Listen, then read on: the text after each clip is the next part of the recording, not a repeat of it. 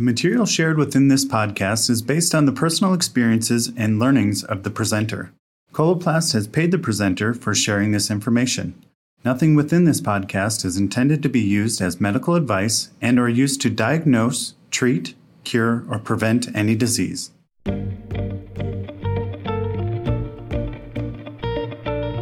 Welcome to the Coloplast Professional Bowel and Bladder Matters podcast, where we explore various important topics related to ostomies and continence.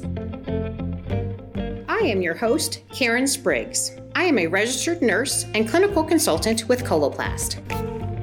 We are here today with Brandy Capps, who is a nurse in the Duke Pediatric Urotherapy Clinic. Today's topic is the management of spina bifida patients beyond the age of 18. Brandy Capps, BSN RN, has served as the Duke Pediatric Urotherapy Nurse Clinician for 9 years. She graduated from the University of North Carolina at Greensboro in 2000 with a bachelor's degree in nursing.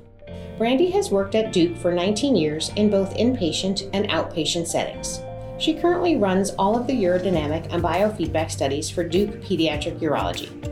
She has been a PUNS member for 9 years and is part of the Urodynamic Special Interest Group. She works with the spina bifida patients and families to teach urinary catheterization. She also trains the patients on Peristeen and cone enema systems for their bowel management program. Brandy also manages or teaches the spina bifida patients after Mitrofanoff and or MACE surgeries on postoperative care and how to catheterize their stomas.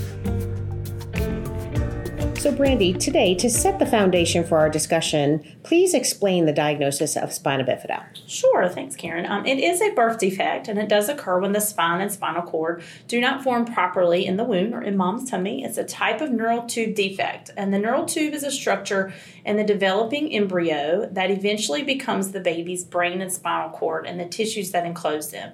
And typically what this means is that there is basically exposed tissue on the back, and this needs to be closed within 1 to 2 days of life. Fantastic. So what are some of the key healthcare management differentiators for the spina bifida patient as they approach 18 years of age and beyond? Yes, as they approach 18 years and beyond, just depending, a lot are thinking about college or what to do after high school. Some maybe not want college.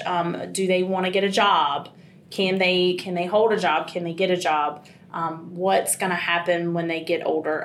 So basically, with these patients, as we know, they are aging, and I think our oldest patient may be close to 70 now. So we are having to take care of a more aging population now than we ever used to. So it has become not really a challenge, but it's great news to hear that has happened with our spina bifida population. That they're living longer nowadays. Exactly.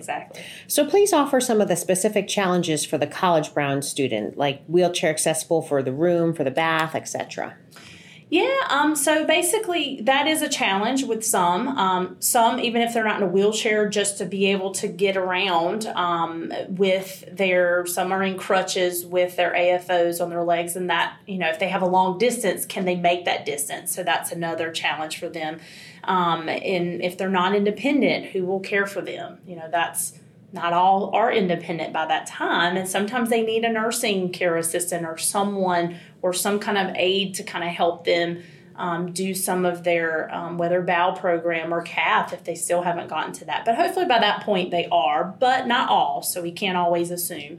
So definitely getting around campus and the timing of that. And then, of course, where they're going to stay. Are they going to stay on campus if that's the case? Sometimes writing letters, they need to have a room with an accessible bathroom nearby, those kinds of things. So, and can they get in and out of that bathroom? Can they perform their catheterization in there? Can they perform their bowel program in there? So it's a lot of things they have to think about when they do talk about going to college or even a job. Can they get in there? Can they get to a restroom in a timely manner? Those kinds of things. So, Brandy, what interventions are commonly utilized to overcome these challenges? Yes. So, as I said, sometimes depending on if they have that independence yet or not, some will, may need a nursing assistant or someone to assist them. Other times it's just writing letters for them for the school. Sometimes you just have to write letters and make sure they have the things that they need, and they can have a wheelchair accessible bathroom or different things like that. So sometimes those are some interventions to kind of help them out. And then just also, when they're getting to that age, is just making them, if they aren't more independent, having them understand the more they can do their care, then the easier it will be and be less challenges for them. Please offer some of the specific challenges for the young adult transitioning into the workforce. Yes. So similar, do they have wheelchair accessibility, or just sometimes just, same as before, is can they, if they're not in a wheelchair, when they are walking with crutches and things, it does exacerbate them a lot quicker. Can they get from their car into the job? Of course, where we work, we walk a lot to get where we are. Will they be able to do that? Do they need a closer parking space or a certain area for them to go if they're able to drive? Also, just time off and sick time. So basically, they may get a UTI or have issues or shunt fail or something like that. So sometimes it's just as simple as filling out FMLA paperwork they don't understand, and so we fill that out for them for those episodic events that can happen and flare-ups, and their job is aware, and then they don't feel so overwhelmed that if they miss so many days that their job is on the line. So those are some helpful things to help them with. Also, other challenges is how they're going to get to work. Can they drive? They do make specific driving tests. I know our PT department has a specific driving test they can do to make sure they are safe to drive, especially if they are in a wheelchair accessible van, those kinds of things. So there are certain things that can help them to see if they're able to do that. If not, how are they going to get there? All right, great. And what interventions are commonly utilized to overcome these challenges? Kind of very similar. I kind of just talked about it. I think I kind of talked a little too much, but the driving tests, FMLA paperwork for medical appointments, for sick leave, if they have surgeries, and making sure they can get to and from work. All of those kinds of things are kind of basically what I just talked about. So those are the most common things I can think of that are challenges for them. So Brandy, please offer some of the specific challenges for the young adult transitioning into independent living. Basically, caring for themselves is a big thing. Of course, if they're trying to live out on their own, so they need to know just kind of before how to make their own appointments, how to get in touch with us, knowing, if their shunt is failing, who to call, or, you're running out of catheters, call urology. So just calling for problems. Another thing, with the young adults, they're finding themselves. They were teenagers, now they're finding themselves. So now they're really learning about relationships even more. And so the sexual health talk is really big around this age.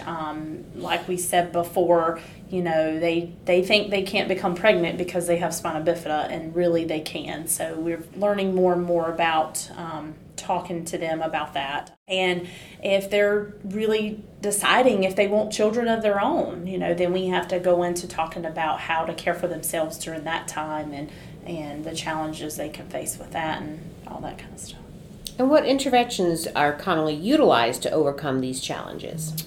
Yeah, so if they are talking about sexuality and they're in a relationship, then we definitely have to do the talk about, getting in with a gynecologist. There are urology gynecologists. We have one that we recommend and go to sometimes. Of course, there are local and regular gynecologists are fine as well. So then for, talking about they need to really get on some form of birth control if they're thinking about, if they're not ready for children right now, and usually at a young adult age they may not be. And then if they are talking about having children, then they need to we talk about really adding in that prenatal or multivitamin and increasing their folic acid. Typically, adults with spina bifida are at more risk to have children with spina bifida, and therefore we usually recommend a higher folic acid for that. So just talking about those things, as well as making sure their kidney health and when we see them and all that kind of stuff is all the basic. But those are the challenges they're facing and thinking about as they get older.